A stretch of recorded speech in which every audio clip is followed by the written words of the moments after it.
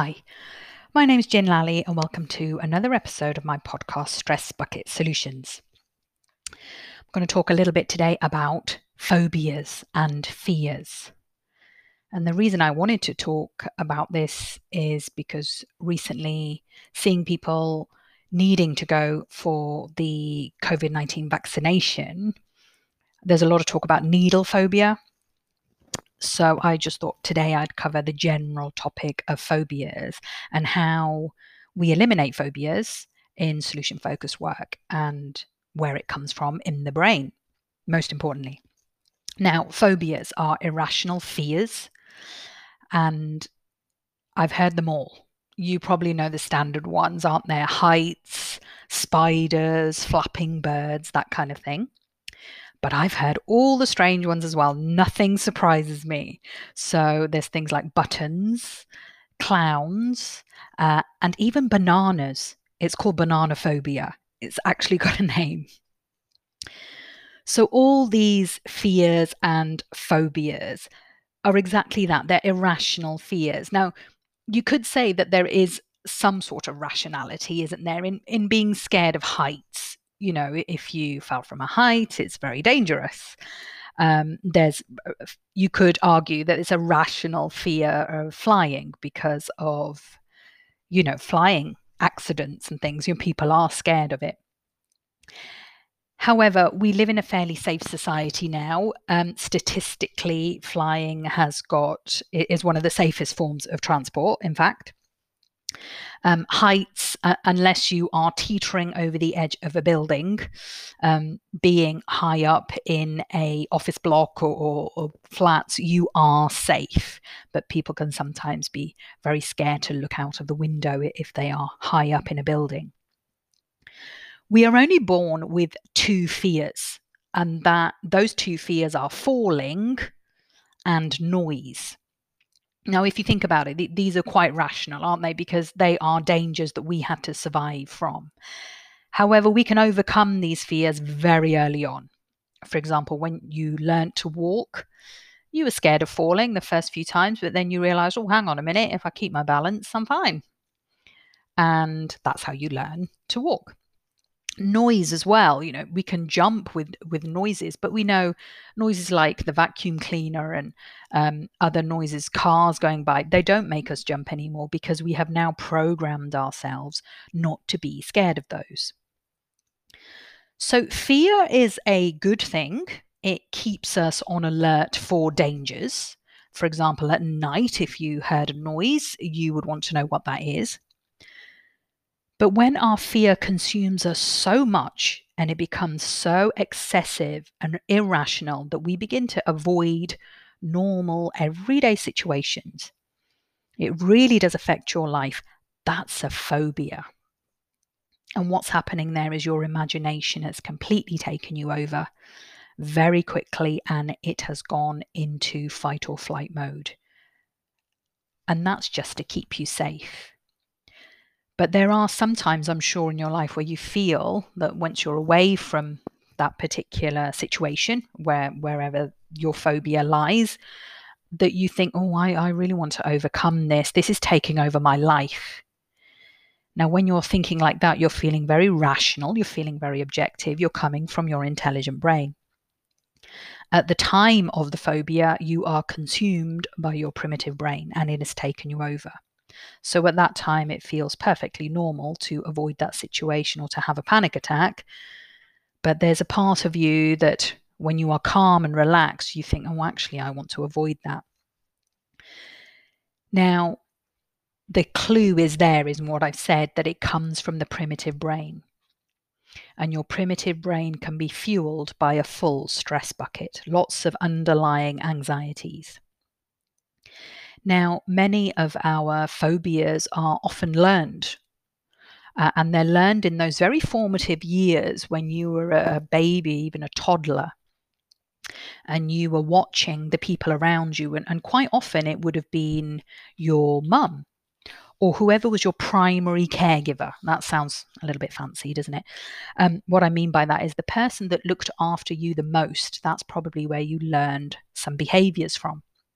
And in those very formative years, what you were doing is you were creating a filing cabinet in your brain of files that you could refer to store your behavior patterns. So what that means is that, you notice the good things. So you noticed your primary caregiver or your parent or your guardian. When they crossed the road, they looked both ways. And that's a really useful tool to learn, isn't it? You're like, oh, someone's looking both ways. They're very careful when they come to the edge of this curb.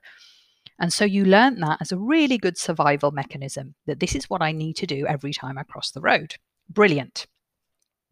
However, you would have also learned, possibly, that every time mum sees a spider, she jumps and screams. And what's that's teaching you as a little toddler is, oh, spiders are dangerous.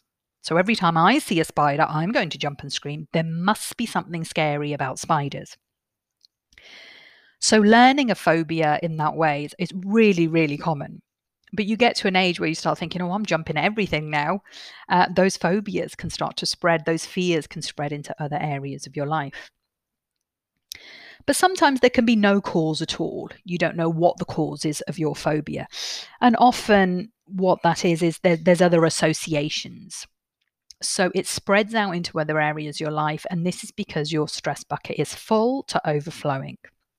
So lots of underlying anxiety can make your phobia spread. So what started off as something quite small can spread into other areas of your life. Now, I see a lot of people with phobias and fears, and what they'll often say is they don't know where this phobia started. And luckily, in solution focused work, we don't need to be concerned about that. You might be surprised to hear that, but you don't need to be concerned about where your phobia started. I don't need to know where it started from. And I've got a few examples. So I see a lot of clients. One client, very memorable client I saw, was a lady who had a flying phobia. Very common, isn't it, to be a fear of flying? But she so wanted to fly, so wanted to travel and just get on planes and see the world. And this was now affecting her life. But around that, what she felt was associated was she was also scared of crowds. Huge crowds. In Edinburgh, we have the Edinburgh Festival every year, or we used to. And she was so scared of that because there were so many people. This was now spreading into getting onto trains and public transport where there were lots of crowds. So it was something to do with this claustrophobic feeling. And she just didn't know where this arose from because she'd never been on a flight that had been bad. She'd never been in a panic in a crowd at all. But what I understood it was a generalized anxiety that was now grabbing onto other fears. The imagination is so powerful. This lovely lady was so stressed in her life that now she was hooking on to other fears and phobias. Well, what could go wrong on a flight? Oh, let my imagination run wild and think of everything that can go wrong. What could go wrong on this crowded train? Oh, my imagination's going to run away with me here. And what's going to go wrong with this crowd that I'm in a perfectly safe place out and about in Edinburgh? What's going to go wrong here? And what we found slowly and gradually as we start to empty that bucket, she started to have more intelligent brain control and started to have more control over her thoughts and feelings. And those fears started to just ebb away. She was now getting on trains perfectly relaxed, saying, well, I'm being so silly here about this. Just taking control from the intelligent brain. Now, I'm going to go into that a little bit more in depth next week, what's going on with the intelligent and primitive brain and how you can take control. But the purpose of today's episode was just to continue talking about phobia. So for me to go off on a tangent now, as you know I always do, I'm going to wait and try and hold on till next week to go off on this tangent. But staying with our phobias, can you see how that irrational brain, the irrational part of the brain, fueled by a full stress bucket, was leading to irrational thoughts around many different situations? And once we stop fueling the primitive brain and all the responses that come from there, you can get more intelligent brain control where you feel objective and rational. And to conclude with the story of the lovely lady I saw, now traveling all over the world, not right now, but just before the pandemic, traveling everywhere. I was getting postcards from all around the world. And it just opened up so much freedom for this lady. This is what she wanted to do. So somewhere deep down, she wanted to do this. She wanted to overcome this phobia. Now, the good thing in solution focused work, it really doesn't matter where the phobia comes from. We're not going to examine that. But sometimes if we do know that phobia has come from there, we can treat it. And I'll go through that next. So one way that we can treat it is just by emptying the stress bucket, going through what I call bucket emptying sessions, just reducing generalized anxiety. And often my clients regain control again over their thoughts and feelings. But another way that we can do this is by using more specific techniques. Now, remember I said in the filing cabinet of the brain, if you've created files there that are not useful to you, we can undo those files in a way. We use specific techniques. One is called a rewind, where we ask clients to undo the emotionality from the specific incident if they feel that they have a connection to a specific incident that happened where this phobia began. And sometimes that specific incident isn't related to the current phobia. So, for example, I've seen a lot of clients, and this is extremely common, where they have a phobia of driving. But what they feel is that it's associated with some sort of thing, event that happened in their childhood, something that gave them a claustrophobic feeling. So a claustrophobic feeling or a traumatic thing, because they get that same feeling when they drive. So they feel somewhere in their brain there's an association that they feel claustrophobic in the car, driving on motorways where there's a lot of traffic. And they remember this feeling of being in some sort of claustrophobic situation as a child. And so what we will do is we will rewind, we will undo that event from childhood. And that can sometimes undo the claustrophobic feeling. We take the emotionality away from it.